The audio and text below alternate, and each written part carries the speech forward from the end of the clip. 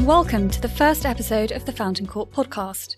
Each month, we'll be exploring key trends and issues across the practice areas in which our barristers specialise. I'm Gillian Hughes, a barrister at Fountain Court Chambers. I recently spoke to our 3 newest tenants about their experience of pupillage. They very kindly shared with me what motivated them to become barristers, why they chose Fountain Court, some of the highlights of their pupillage, and what advice they would give to anyone considering a career at the bar.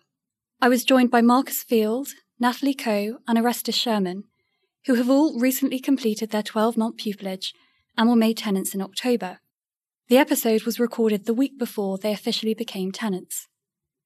It's an exciting time for them as they begin to build their own practices and take on cases of their own, particularly in the current circumstances, as it comes with the unprecedented challenge of receiving tenancy during a pandemic and often attending hearings virtually. It was a pleasure to talk to Marcus, Natalie and Orestis, whose openness and honesty provides a real insight into life in chambers and what a pupillage involves. If you're interested in becoming a barrister and you want to know more about pupillage at Fountain Court, this episode is hopefully one for you. We hope you enjoy it.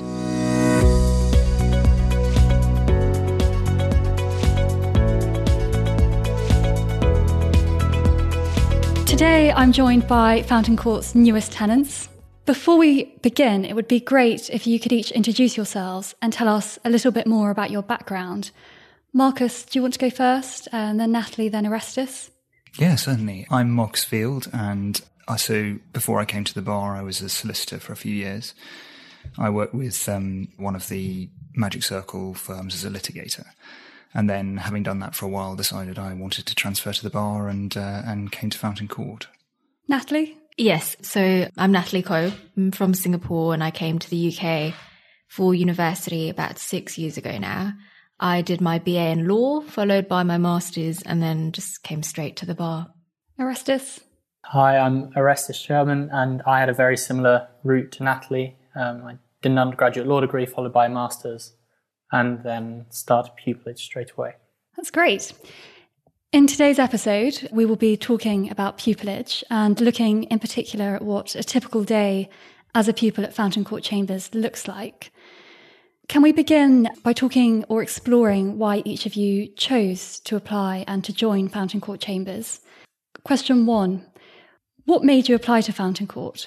So for me, there were largely 2 broad reasons why.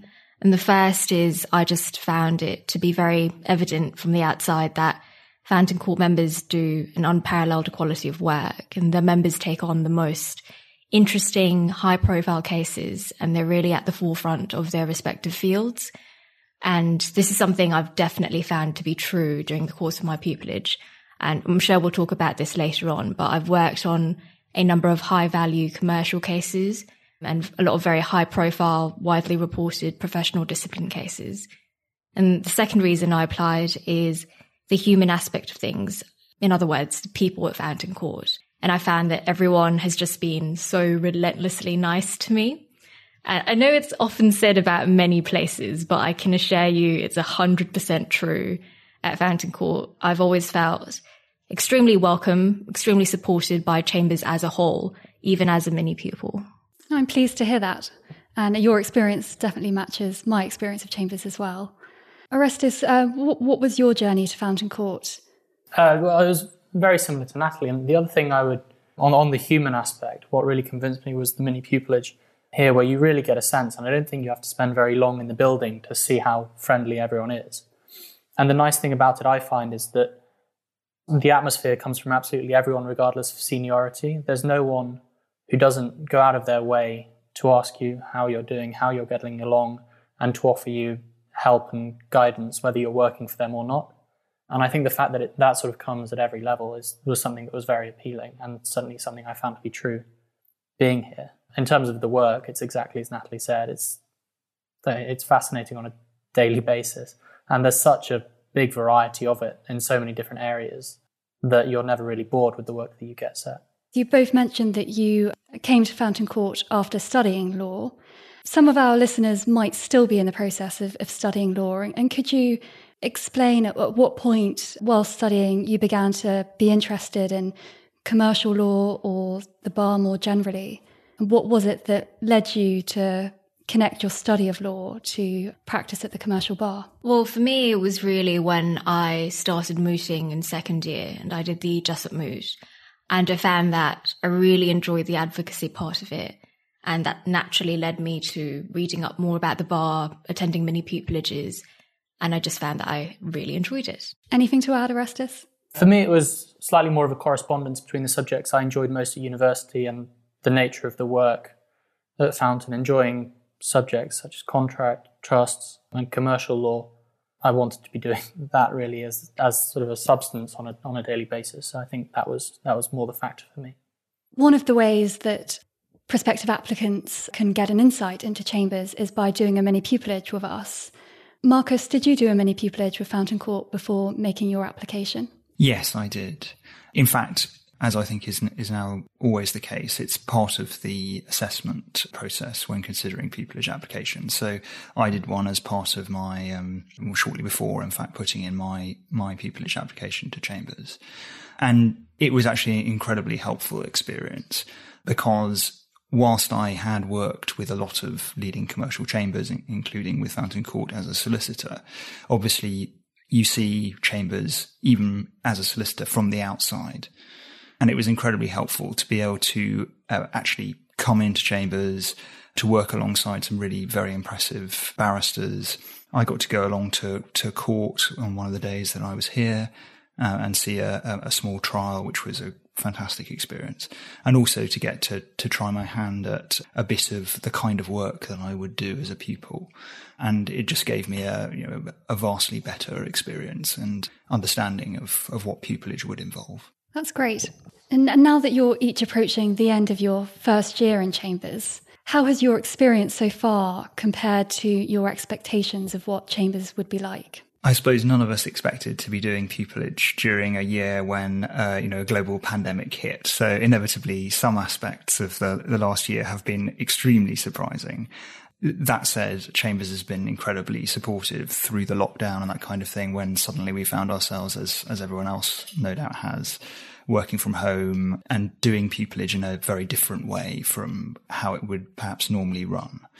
So certainly that was one of the surprises, although hopefully future generations of pupils will not be going through anything quite so unexpected. Perhaps in a more banal way, I suppose one of the big surprises is just quite how laid back Chambers can be in a sense.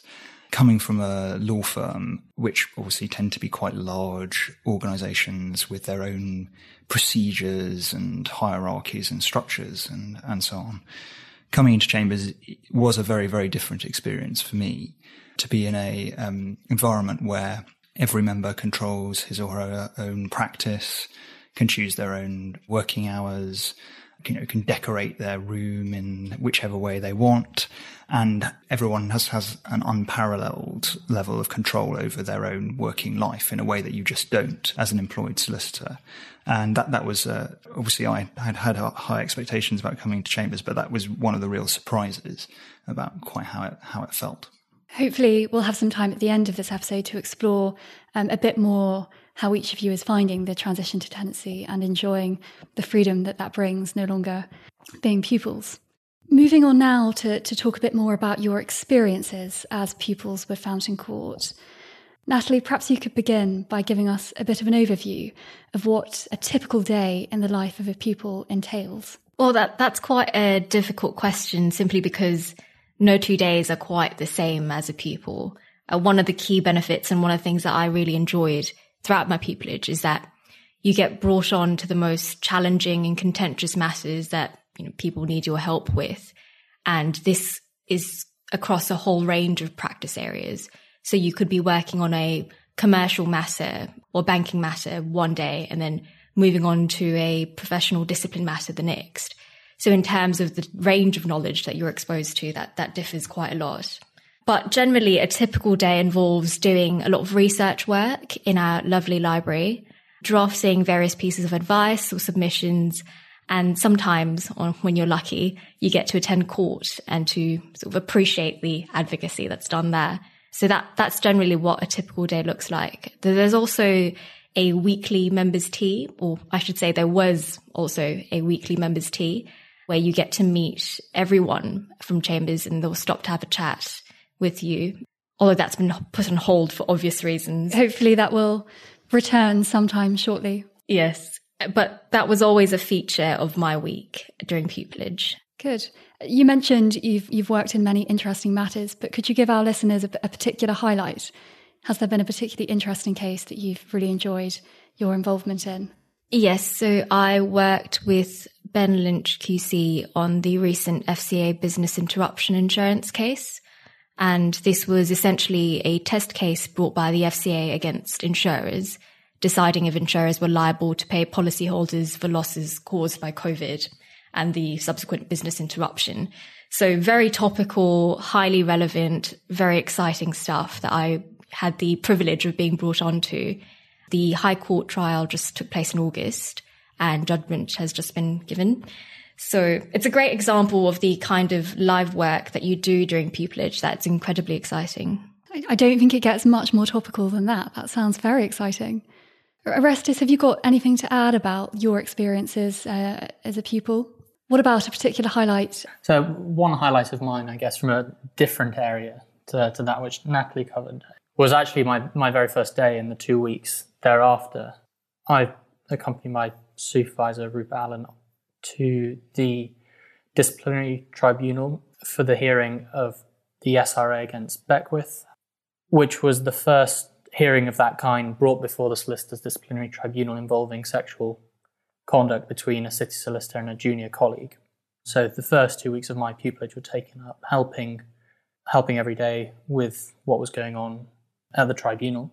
And we won that case, and then I was able to stay involved with the subsequent appeal that was made by the respondent. So I helped then draft the skeleton for that, and the appeal's now coming up, which also demonstrates, I suppose, the flexibility of the process here, which is that if there's certain work that you want and that you want to see and get experience of, that can generally be accommodated. But that was a great eye-opener. It was very high profile at the time and continues to be, in being the first case of that kind. Sounds really exciting and quite a different world to the world of insurance that Nathalie's been busy in. Marcus, has there been a particular highlight of your year of pupillage? Yes, I was incredibly lucky, actually. Just a couple of months into my pupillage, my supervisor at the time, Simon Attrell, was being led by Bankim Thanki QC, who's the head of Chambers, in an appeal to the Supreme Court, Ukraine and law debenture, which was a fantastic case to work on. I was lucky enough to be involved more or less from the beginning of my pupillage in helping to prepare some of the submissions for that appeal. And then I saw the 3 days in the Supreme Court, and it was quite an amazing experience. Obviously, just being able to be part of a Supreme Court appeal is good enough, but being able to hear the head of Chambers using submissions that I'd been contributing to was absolutely fantastic and a really inspiring thing to be able to do as a pupil. Sounds incredibly rewarding. It's not often that we get to go to the Supreme Court, so to be there within your first month in Chambers is very exciting. Are you able to summarise very briefly what some of the legal issues in that case were that interested the Supreme Court? Yes, I can certainly have a go. There was quite a number of issues that had arisen, but I suppose the ones that I was focusing on particular were issues of duress and capacity. So Ukraine had issued a set of bonds which had been purchased by Russia shortly before the Russian invasion of Ukraine. And Ukraine had subsequently not repaid the principal amounts under those bonds. And there were a number of arguments advanced by Ukraine as to why the bonds themselves were not enforceable. And those included arguments about duress, i.e. that the bond issue had been conducted under the threat of invasion and certain other threats. And also issues about the way in which the bonds had been issued, whether they had been issued by the correct ministers and by the correct procedure under Ukrainian law, and whether they had been entered into by people having capacity to do so. So there was actually quite a wide range of issues involving Ukrainian law, English law issues, and some elements of international law as well, which made it a very interesting thing to research and to contribute to. It sounds really fascinating, and I'm looking forward to the Supreme Court's judgment. I'm sure you'll all agree that your pupillage years have really flown by, and you're probably not able to believe that it was this time last year that you were arriving in Chambers. Looking back for a moment, is there any advice that you would have given yourself now on your first day of pupillage? Well, I suppose a piece of advice that I would have appreciated is to really try as far as possible, putting aside the fact that it is an assessment, to have as much fun with it as you can. As I've said multiple times, it really is just a series of intellectual challenges, intellectual puzzles for you to solve. And it is meant to be fun and fulfilling if you let it. So that would be my piece of advice, to try to make the most of it and have fun and take it as an opportunity to learn from really incredible barristers. Sounds good advice to me. It is a very good opportunity. I totally agree. Orestis, anything to add? Well, sort of on the same point, I suppose, but perhaps not to stress so much about how you might fit in and about the quality of every single piece of work you do. I think people are very grateful for the help that you're able to provide. And as Nathalie said, actually providing that help and engaging in these challenges is very rewarding in and of itself. And Chambers goes to great effort, I think, in the way that pupillage is structured and managed to alleviate as much stress as possible throughout the process. So I think some advice would be to alleviate as much of that stress as you can yourself by just trying to enjoy it and treating it as a rewarding challenge, as Nathalie said. I think perhaps a point to emphasise here as well is that I've certainly found pupillage at Fountain Court to be as humane as possible. And what I mean by that is that I've never felt that I was in competition with my co-pupils. In fact, I think that, well, I hope they agree that we all get along rather well. And so that is an important element of pupillage, that it's very amicable and you're able to rely on your co-pupils and not see them as necessarily competition in any sense. So that's a key feature of pupillage at Fountain Court that I particularly appreciated. Yeah, and that sort of just flows naturally from the fact that you only ever work on live work, which means that only one of you can be needed to do any one task at any one time. So when it does get to the point of the year when you all start doing assessments, you're never working on the same piece of work and you're never working for the same people. So in that setting, it's very hard to start comparing yourself to anyone else. And in fact, you end up asking for help and advice in circumstances where one of your co-pupils has done something analogous before. I definitely agree with that. I think inevitably one of the best sources of help and advice and indeed reassurance is probably going to be your fellow pupils who are obviously going through the same things, have possibly made the same mistakes, and are able to tell you that it really wasn't quite so bad as you thought it was, or indeed to show you the right direction. So certainly I'd recommend getting on with your fellow pupils if you can. It certainly seems to have worked for us. I totally agree that one of the really nice things of doing pupillage at Fountain Court is that its pupils are never in competition with one another, and the hope is that all of the pupils will be kept on. How is it then that Chambers does assess the pupils, and is there a feedback process? And if so, how did you find that process? Well, it's perhaps easiest to see the year as being divided into your 4 seats. So for your first seat, you're sat with your first supervisor who you'll return to for your last seat. And for those first 3 months, you're largely unassessed. You're only working for that supervisor. And the effect of that is that you can build a really good rapport with them and they can give you plenty of feedback on lots of different areas of their own practice. And they can really manage what it is that you see and do for those 3 months to make sure that you're getting a broad exposure to different sorts of work. And then as you move into your second seat, with your new supervisor, you're primarily doing assessed pieces of work for other members of Chambers, and you continue doing that into your third seat. And so you accumulate these various assessments. I say they're assessments. They're effectively just helping out another member of Chambers in whatever way they need. It's not as formal as an assessment might make it sound. And as and when you do pieces of work, you then receive feedback on that work. You might be required to explain it to whoever you did the work for. And The feedback from all of those assessments is compiled and reviewed by the Pupillage Committee, who you have reviews with at the end of every seat. And a decision is made based on the sum total of those assessments and the reports of your 3 supervisors. I think the decision coincides with the end of your 3rd seat, at which point you then return to your initial supervisor and work largely for them. And I found that to be a really great opportunity to actually fill in any gaps that I might have had left at the end of the year, certain sorts of pleadings or certain areas that you wanted to have some exposure to before commencing tenancy. And then gradually, as September approaches, you start transitioning towards your own practice.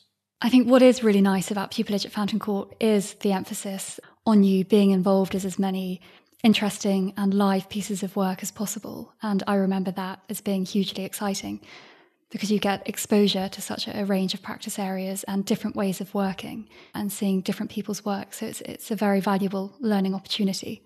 The other thing I would say just on the live work is actually that it makes the assessment process quite cooperative, because it means that whilst you're being assessed and you're also trying to improve yourself, you're helping someone else. And so the better help that you can provide them, the better it is for them. And so there's often a dialogue with whoever you're working for, and you're encouraged to ask questions, because ultimately if you ask those questions and resolve any doubts or confusions that you might have, it will ultimately be more helpful for them. And I think that's another aspect of doing these assessments for everyone else that's quite good. I suppose another thing to emphasize in relation to the assessment process is that, within reasonable bounds, it's all right to make mistakes. No one's going to, hold it against you till, end of time. What has always been told to me is that it's about learning from those mistakes and improving. And they really look at the trajectory of how you grow throughout the year.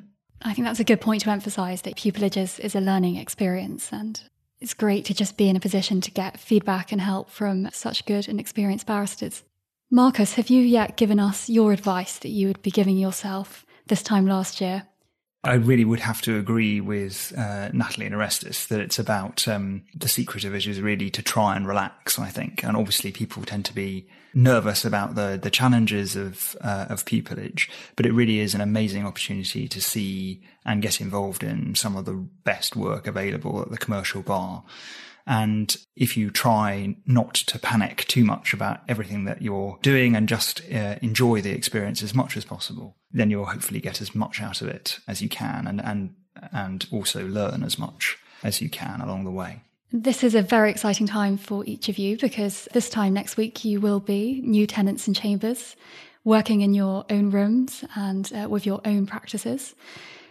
Might be nice to just finish off by talking about how you're finding the transition from pupillage to tenancy and what your experiences have been so far.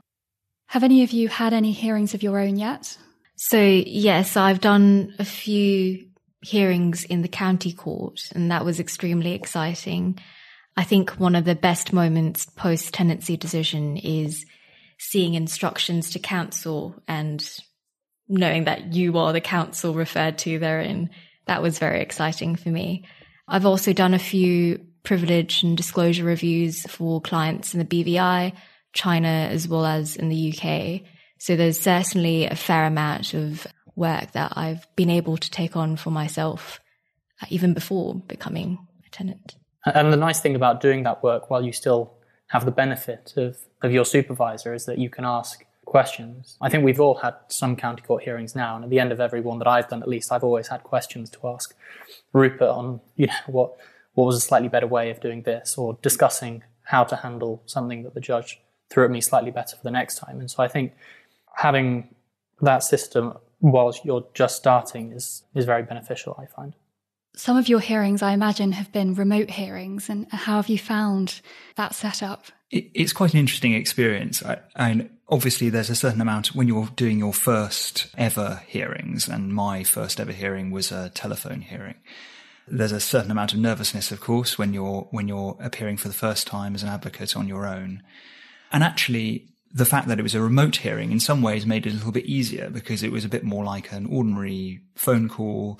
There's slightly less of the apprehension brought on by turning up to a court building on your own, perhaps for the first time, and having to start that way. So to a certain extent, it made it easier by normalizing the experience. At the same time, of course, you have to deal with a number of technical issues sometimes, which perhaps you wouldn't experience if you were in the county court in person. So courts, as many other institutions, have experienced technical problems sometimes. And so there are some additional challenges that you might not have if you were there in person. So it's definitely been a very interesting experience. And our introduction to doing hearings on our own has perhaps been a little bit different from previous generations of new tenants. I'm sure those in-person hearings will come back in reasonable numbers eventually, although it does seem that remote hearings there are going to be more of them in future. And so it's quite good actually to have some experience of them relatively early on in practice. The other thing I would say that's highlighted for me is, which Natalie touched upon with the library, but is the resources that we have in chambers. So for example, I had a Skype hearing, which I was able to do in the quasi-virtual court that we have set up in chambers, and doing these hearings from the comfort of the conference rooms in chambers really highlights how fortunate we are to have the resources that we do in chambers that make your practice as easy as possible to manage. Definitely the last thing you want just before your hearing is beginning is to have an IT issue. Thank you so much for your time today. Our final question that we ask each of our guests on the podcast is, if you hadn't chosen to work in the legal profession, what career would you have pursued? I would have been a journalist. In any particular field? Probably covering conflicts and frontline work, yeah. So not too different from the bar. My answer is probably slightly more mundane, I guess. The only other thing I ever considered was potentially being an academic, but I was quite set on coming to the bar, and I'm very glad that I did now that I'm here. I think what is really nice about being a barrister is that you are given the opportunity to indulge in some of these really interesting legal questions. And so it is a nice balance between practice and being able to pursue academic interests in the law. I think that's certainly true of here more so than anywhere else, the nature of the problems and the cases that come through the door. I'm not sure you could ask for more interesting work, really. Yes. Marcus, what would you have been if not a lawyer? Well, I've had an opportunity to be a lawyer twice over now, having been a solicitor first and then a barrister. So it's been quite a while since I've had to think about other career options. But Natalie and Orestis both tease me about my devotion to tea. And I can definitely imagine a pleasant alternative career trying to introduce more people to really nice green teas. So maybe if the bar doesn't work out, that will be the fallback option. Maybe when our chambers teas resume, you can be in charge of ordering the tea selection. Great. Well, I think that's all we have time for today. But thank you so much for all of your time. It's been very interesting to hear about all of your journeys and experiences of pupillage. Thank you. Thank you. Thanks. Thank you for listening to our episode on a day in the life of a Fountain Court pupil. I very much enjoyed hosting the episode and was interested to hear about our newest tenants' experiences. I have to say I agree with all the great things they said about Fountain Court, and especially their enjoyment of the Chambers teas. While we've carried these on virtually during lockdown, I do hope it won't be too long before we can all get together once again. Thank you for listening, and do keep an eye out for our future episodes.